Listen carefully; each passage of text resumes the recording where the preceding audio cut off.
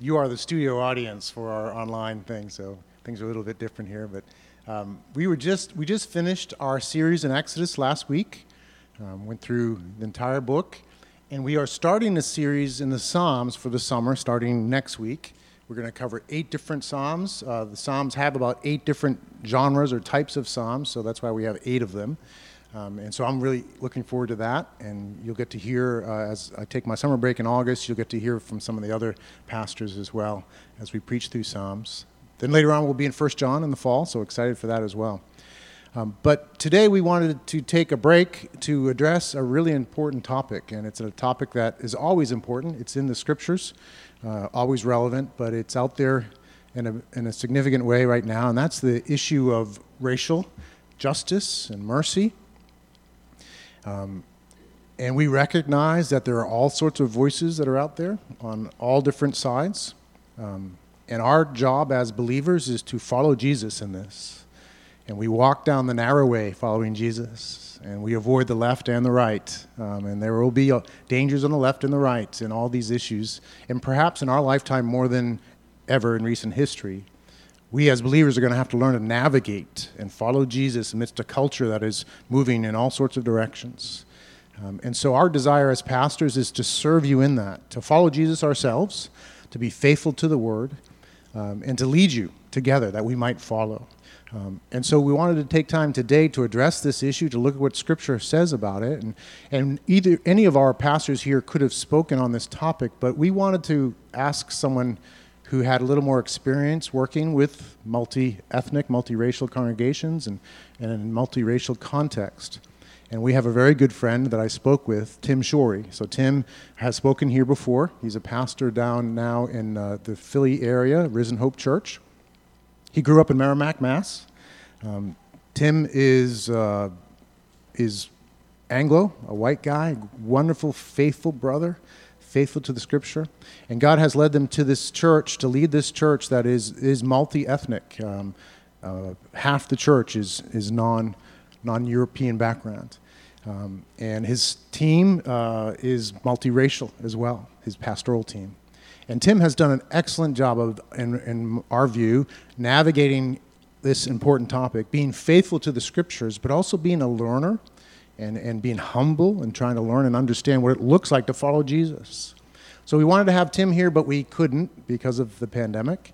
And so what we did, this is unusual for us, but what we did is we actually selected a teaching that he gave recently at One Charleston. Now, One Charleston is an organization of churches and pastors formed after the shootings in Charleston. So brothers, pastors, and sisters who were leaders in churches came together and decided to work together in Christ's name to represent Jesus to that area in a significant way. And that's, of course, another story. All that went on and how the church responded is really amazing.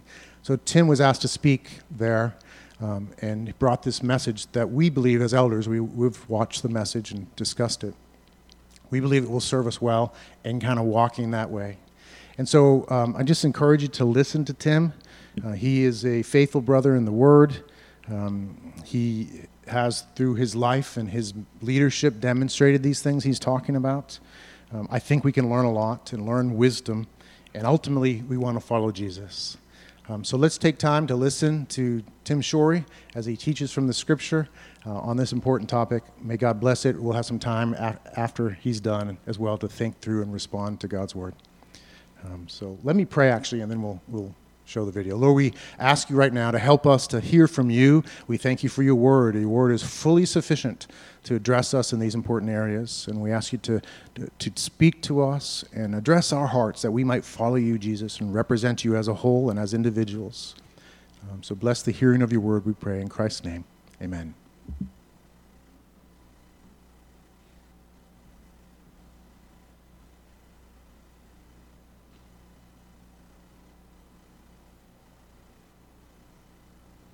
As I begin, let me read from Matthew chapter 12. Jesus went on from there being a place of conversation where he had cared for and shown mercy to the hungry. He went on from there and entered their synagogue, and a man was there with a withered hand, and they asked him, "Is it lawful to heal on the Sabbath?" So that they might accuse him. He said to them, "Which one of you who has a sheep, if it falls into a pit on the Sabbath, will not take hold of it and lift it out? Of how much more value is a man than a sheep? So it is lawful to do good on the Sabbath." Then he said to the man, "Stretch out your hand." And the man stretched it out, and it was restored, healthy like the other. But the Pharisees went out and conspired against him how to destroy him. Jesus, aware of this, withdrew from there, and many followed him, and he healed them all and ordered them not to make him known. This, that is, this healing, was to fulfill what was spoken by the prophet Isaiah. "Behold my servant whom I have chosen, my beloved with whom my soul is well pleased. I will put my spirit upon him, and he will proclaim justice to the Gentiles. And he will not quarrel or cry aloud, nor will anyone hear his voice in the streets. A bruised reed he will not break, and a smoldering wick he will not quench, until he brings justice to victory, and in his name the Gentiles will hope." This is God's word. In order to respect you and the time allotment that I have, I think I better stick to my notes, or I'm going to get lost in all of this. I am humbled, very humbled to be here. I should be humbled to be here. What I'm about to say in my next sentence is not intended to be cute. It's something I feel acutely. I am an old white guy. An old white guy who lived at a distance removed from places and people long affected by injustice. Despite my age, 60 years of age, I completely missed Dr. Martin Luther King and the civil rights movement, since at that time I was living in Japan as a missionary kid. I spent my youth in an all-white New England town with virtually no exposure to ethnic diversity or visible racial injustice, although one has to wonder what injustices happened in order to make that an all-white town. After college, I pastored in mostly white middle-class suburbs for 33 years, and for decades of my life, I could count on less than two hands the number of friends I had who were people of color. Yet, despite that distance and ignorance, somehow I was not totally indifferent to these matters, for the Lord began his race and justice awareness work in my own heart over 20 years ago. Helping me in that awareness was Robert Cameron's book, The Last Pew on the Left, so named because it was in that back and off to the side, dishonored place that he and his family were forced to sit in church during his childhood. The Last Pew is a stinging indictment of the sorry state of affairs that makes Sunday morning the most segregated time of the week. I contacted Robert Cameron, having finished his book, and asked if I could meet with him and talk with him, and we became friends before he passed into the presence of the Lord. But he made a difference in my life. Haven't forgotten one exchange I had with Robert. He had listened to a sermon I had preached in my all-white congregation, a sermon on racial empathy. And he contacted me and said, "Tim, you keep preaching that, and you're not going to have any friends in your church." And yet I was still so distant from real people who face these real sorrows, the sorrows of a racialized and racist world, the world in which we live, that neither those people nor their sorrows left any real transformative mark on my life. And the effect of my distance from people who were different from me, the effect that it had on me was a set of internalized, racialized perspectives and actual racist assumptions. Too many for me to list now, though I have grieved them time and again. Yet in my spirit, I knew that these things mattered, and so somehow, for some reason, I taught on them, cared about them, though I realize now I was 95% ignorant and unaware. A few years ago, I moved to eastern Delaware County, PA, to Upper Darby, Drexel Hill, a community that sits literally on the doorstep of Philadelphia. Moved there to plant Risen Hope Church to the north. Mike has to the south here. In Upper Darby, PA, it's a community where there are 80+ languages spoken in the high school. Diversity has now become a humbling and happy way of life, though hard for us. I now pastor a church that's 3 years old. It consists of about 200 adults, 100 of which are people of color. And our congregation celebrates 20 to 30 different ethnicities. Sitting in the pews each Sunday are various shades of humanity. Every pew is multicultural. Sitting in these pews are people who are on the opposite ends of the political spectrum. Some who support our president and others who understandably are afraid of and worried about and indignant toward our president, and these folks are worshiping from the same pew each week. I need to say to you that I am much more the novice than I am anything else here, and to pretend anything other than that would be naive, it would be arrogant, it would be insulting. I don't have any pretense or presumption. I just deeply, deeply feel my need.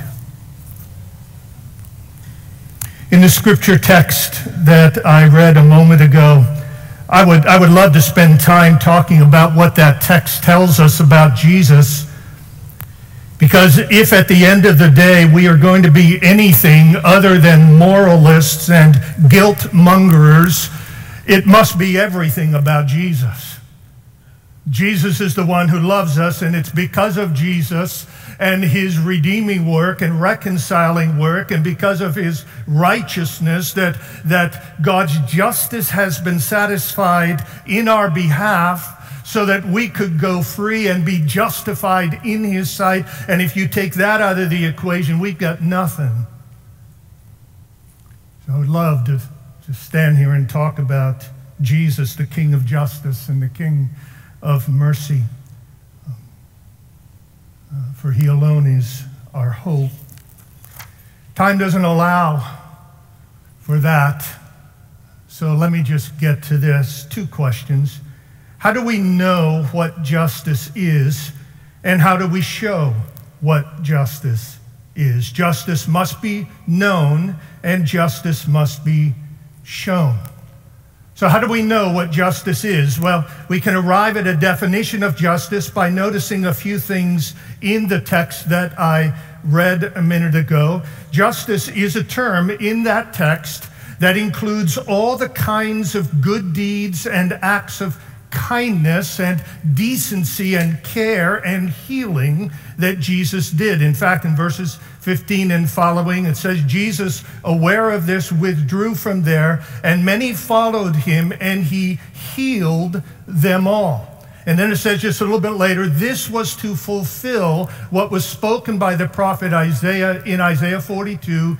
Behold, my servant whom I have chosen, my beloved with whom my soul is well pleased. I will put my spirit upon him, and he will proclaim justice to the Gentiles until, verse 20, he brings justice to victory.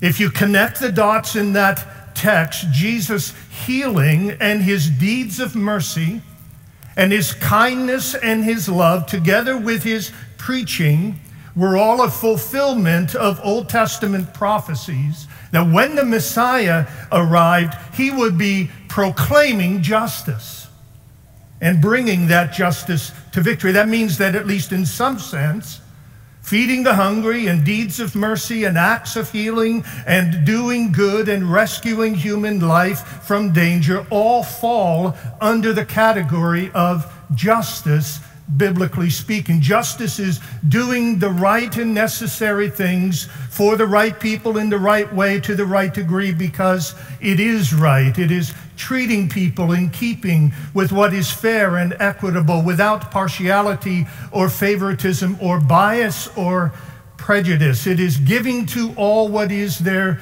due respect, due process, due love, due attention, due protection, due care, due dignity, due everything. If we notice in the text that justice, if in fact it is justice, needs to be extended to all peoples and ethnicities. That's what the word Gentiles means in that text. That word Gentiles translates the Greek word ethnos. It's talking about ethnicities. Verse 18, he will proclaim justice to the Gentiles, to all the ethnicities, to all the ethnic, linguistic, cultural peoples of the earth. And I love what Isaiah adds in Isaiah 42. He, speaking of the Messiah, will not grow faint or discouraged until he has established justice in the earth. He will not grow faint or discouraged until justice is established everywhere. King Jesus will not rest until justice happens fully and forever for all ethnicities everywhere on the planet. He will not rest until every wrong has been made right. He will not rest until everyone gets their due. He will not rest until justice happens for all peoples.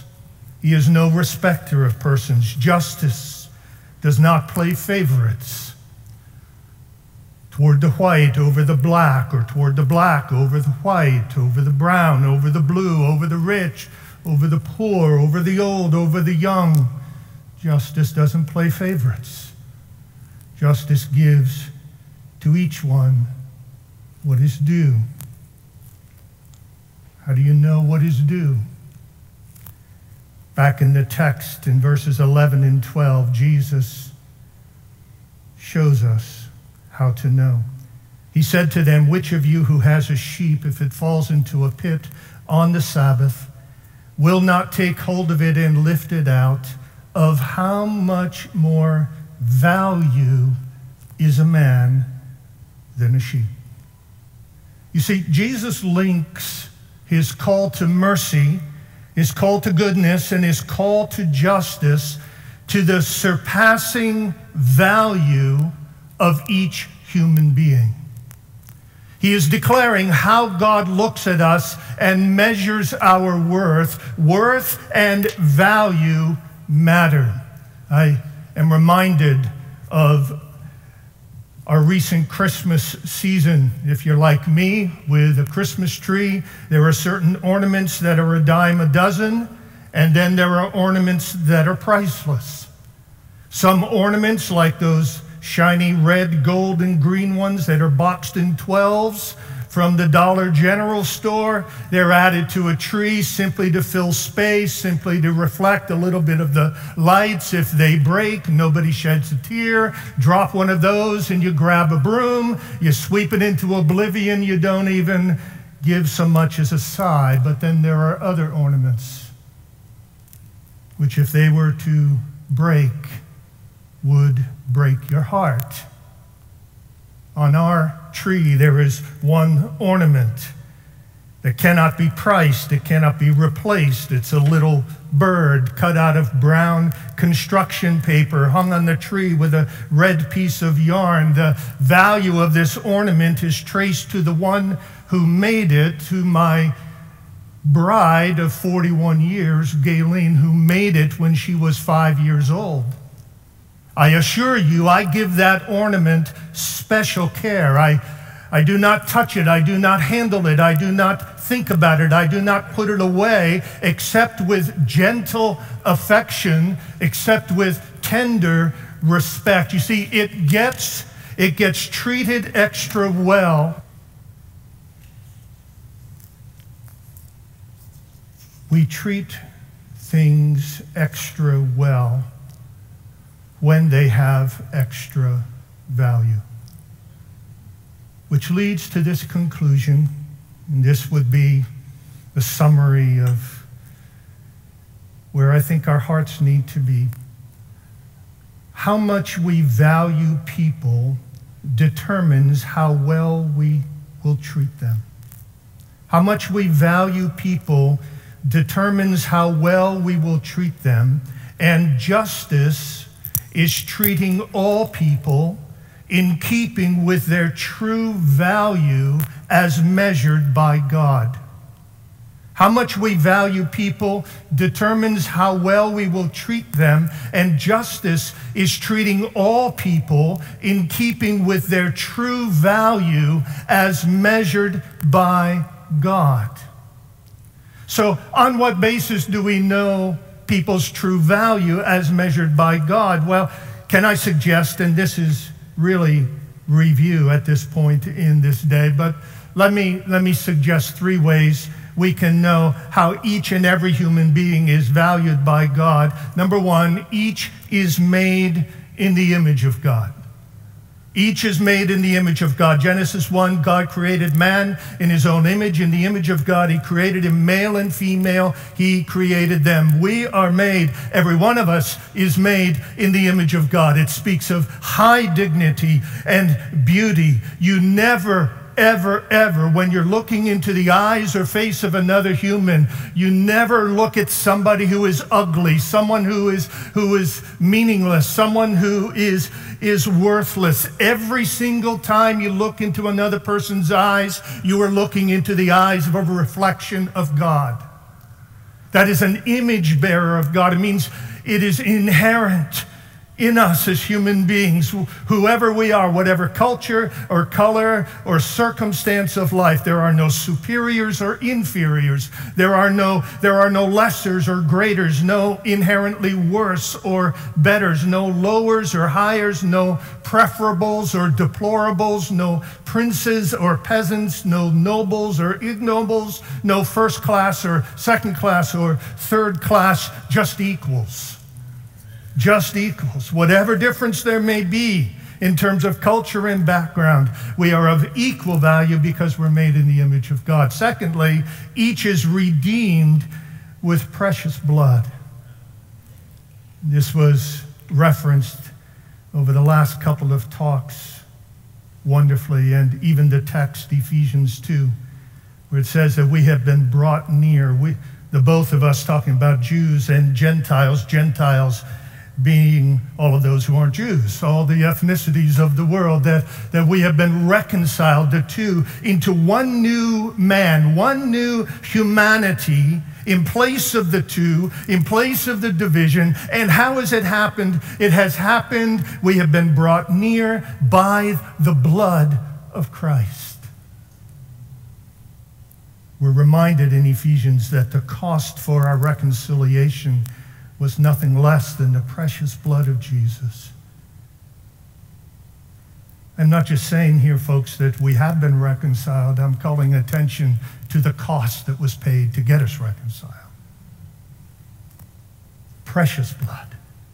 Blood of infinite worth and immeasurable value. Precious blood that washes away all of our sins. Precious blood that cancels all of our debt. Precious blood that satisfies all the angry demands of God's law.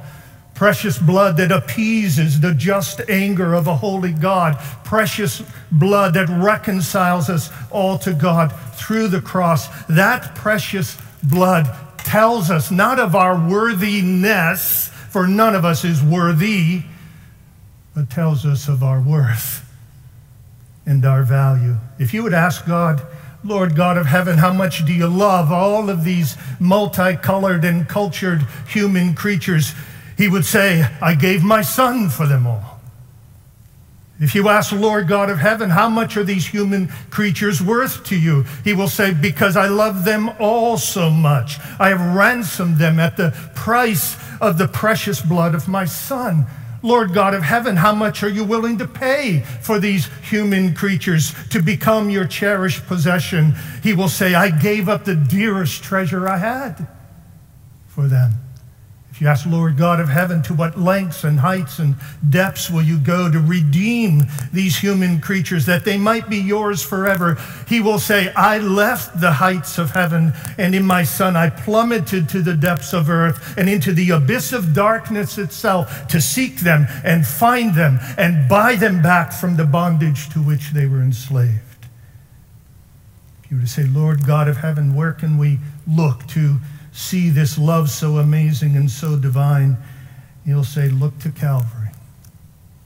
Look to Calvary, and there survey the wondrous cross on which the Prince of Glory died, and see from his head, his hands, his feet, sorrow and love flow mingled down. Did e'er such love and sorrow meet, or thorns compose so rich a crown? We are all made, each of us, in the image of God. We have each been redeemed with precious blood. And we are each destined for immortal splendor. We are each destined for immortal splendor. We're destined for glory. I'm astonished when I read Romans 2 that he will render to us glory and honor. Glory and honor. Brothers and sisters, if that doesn't stun you and stagger you, if that doesn't fill you with astonishment, you're not paying attention. You have taken your afternoon nap. He is destining us for glory. And the practical value of that, brothers and sisters, in the context of racial conciliation and reconciliation and peace, is that when we look at each other and talk with each other, we are looking and talking with people who one day are going to be robed in majesty and beauty and glory. Do you not think we ought to treat each other carefully and respectfully and reverently? C.S. Lewis, don't agree with him on everything, but I love what he says about this. There are no ordinary people, he writes. You've never met or talked to a mere mortal. It is immortals whom we joke with, work with, marry, snub, and exploit. Immortal horrors or everlasting splendors. This does not mean that we are to be perpetually solemn. We must play, but our merriment must be of that kind. And it is, in fact, the merriest kind, which exists between people who have from the outset taken each other seriously. No flippancy, no superiority, no presumption. You have never met a mere mortal. Everyone you've ever met is destined for everlasting splendor or, tragically, immortal horror. Not only is this true of individuals, but it's true of cultures. I too love the book of Revelation and what it teaches us about the end game. Revelation 21, at the end, listen to these words. John says, I saw no temple in the city, for its temple is the Lord God, the Almighty, and the Lamb. And the city has no need of sun or moon to shine on it, for the glory of God gives its light, and its lamp is the Lamb. By its light will the nations, the ethnos, walk, and the kings of the earth will bring their glory into it.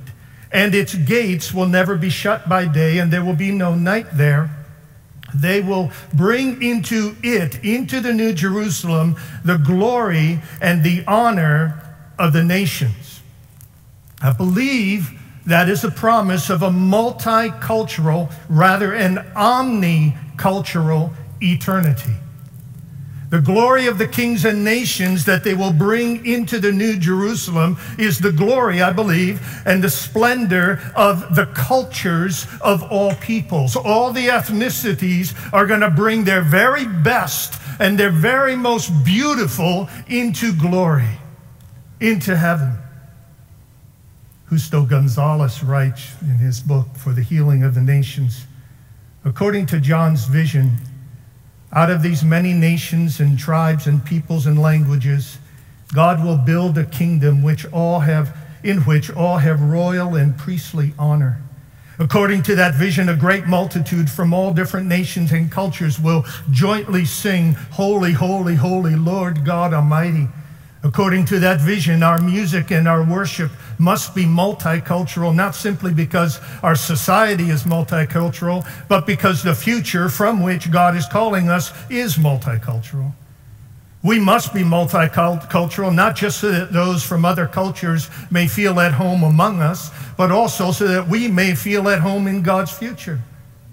We must be multicultural because, like John of Patmos, our eyes have seen the glory of the coming of the Lord, because we know and we believe that on that great waking up morning when the stars begin to fall, when we gather at the river where angel feet have trod, we shall all, from all nations and tribes and peoples and languages, we shall all sing to the Lord Almighty without ceasing, Holy, holy, holy, all the saints adore thee, casting down our golden crowns before the glassy sea. We shall all sing, and we're going to sing it in our own style, and we're going to sing it out of our own culture and experience. Oh, Lord, haste the day when the faith shall be sight. All this is the basis upon which we can understand how God values us. Each is made in the image of God. Each is redeemed with precious blood. Each is destined for immortal splendor. How much we value people determines how well we will treat them. And justice is treating all people in keeping with their true value as measured by God. So how do we show justice? Justice known must be justice shown. Well, in Matthew 12, justice is shown in that those who are hungry are fed, those that are weak and poor and guilty are shown mercy, those that are sick are cared for and healed, those that fall into a pit of danger are rescued, those that are ethnically or economically outsiders, Gentiles, we will reach out and receive them. Those that are bruised and wounded will not be broken or burdened. Those that are in despair will be given hope. In other words, justice cannot stay silent or passive or theoretical.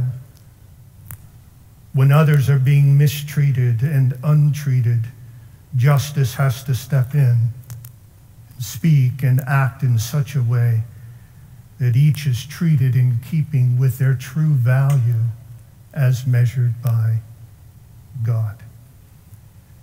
As a church, as God began to make it clear to us wonderfully that his intent for Risen Hope Church just outside of Philadelphia was to establish a work that would be truly multicultural. It meant that we had some serious, humble work to do. We had to change how we thought about things, how we styled things, how we built, how we developed leadership. And we had to do a lot of talking and listening. In the course of these last 2 or 3 years, I've developed what I call my 8L approach to ethnic justice and wholeness. And I've noted subsequently that some of these are found in other places. Maybe I stole them from them without realizing it. I'm not sure. But listen, here are my 8 L's, and I'm just going to give these quick. Number 1, listen. Listen. For it is in silence and attentiveness that insight is gained and relationships are formed. This needs to happen individually and congregationally in our church. There are 10 times a year when we have what we call grace and race conversations, where 90 to 100 folks will get together and just talk about the challenges and issues and burdens that each are facing. We urge and plead with our people to do table fellowship, as we have heard about a number of times today, because we need to listen. Second, learn. For there is far more that I don't know than that I do know, and true understanding comes to those who assume humbly that they don't know it yet or have it yet. Listen, learn. 3, love. For at the end of the day, robust, biblically defined love for those for whom Christ died, love tenaciously practiced is the greatest virtue, the strongest bond, the sweetest joy, the last, the best, the only hope for a reconciled new humanity in the church. Number 4 is linger. For wholeness cannot be hurried. And the cancer that has taken centuries to develop will not be healed in a moment. Too many old white guys like me want a quick fix. Not going to happen. We need to linger. Number 5, lament. For this process, when engaged humbly, will lead to mournful sorrow. First, for others' sufferings, and then for our sins. First, for the sorrows that others have had to endure, and second, for the role that my own ignorance and prejudice and pride, and that of my father and forefathers' generation, the role that prejudice and pride have played in the sufferings of others. We will need to weep with those who weep and bear one another's burdens and so fulfill the law of Christ and lament over our own sins and how they've added to the burdens of others. Number 6, laugh. Is the laughter of friendship and mutual joy. For the end of all this is not mere toleration, but mutual celebration, a joyful, merry, whole-souled, laughing embrace of all that we are in all of our diversity for all of eternity. Not laughter at each other, but with each other, the kind of laughter that friends and brothers and sisters have on the other side of listening and learning and loving and lingering and lamenting. 7, leverage. Leverage. For all of this must call us to give voice and action to our convictions, to leverage God-given position, power, and privilege for the good of others in order to counter in word and deed the personal and systemic injustices being done in our world, to leverage in order to seek justice and mercy for all. And finally, to last. The glorious end of reconciliation, justice, and love requires endurance, a readiness to last. At the end of the day, love must never fail, or it is not love at all. Justice and peace are not achieved by short bursts of energy, or by passing flights of oratory, or by an appearance on a stage. These goals are not achieved simply by deciding to show up. They demand that we stay that we stay. How much we value people determines how well we will treat them. And justice is treating all people in keeping with their true value as measured by God. It is an indisputable reality that in human relationships across the lines that normally divide, relational distance leads to mutual ignorance, leads to cold indifference, leads to growing intolerance, leads to actual abhorrence, leads to violent belligerence.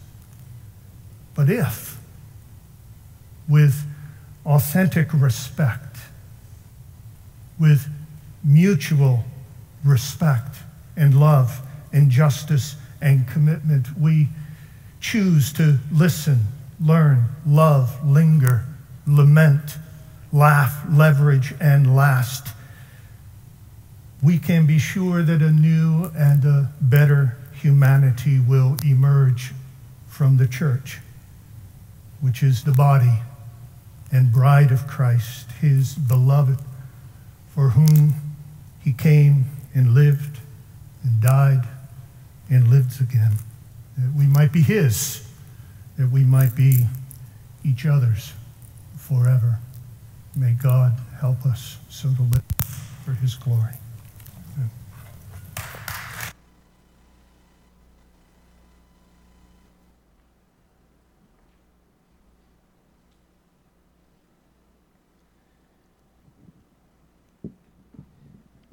Thanks for listening and hearing God's word. And as Tim taught those truths and led in some ways to live out those truths, I just want to take some time right now to encourage you to think about some ways to respond to this. And we'll take some time after that as well to transition to communion.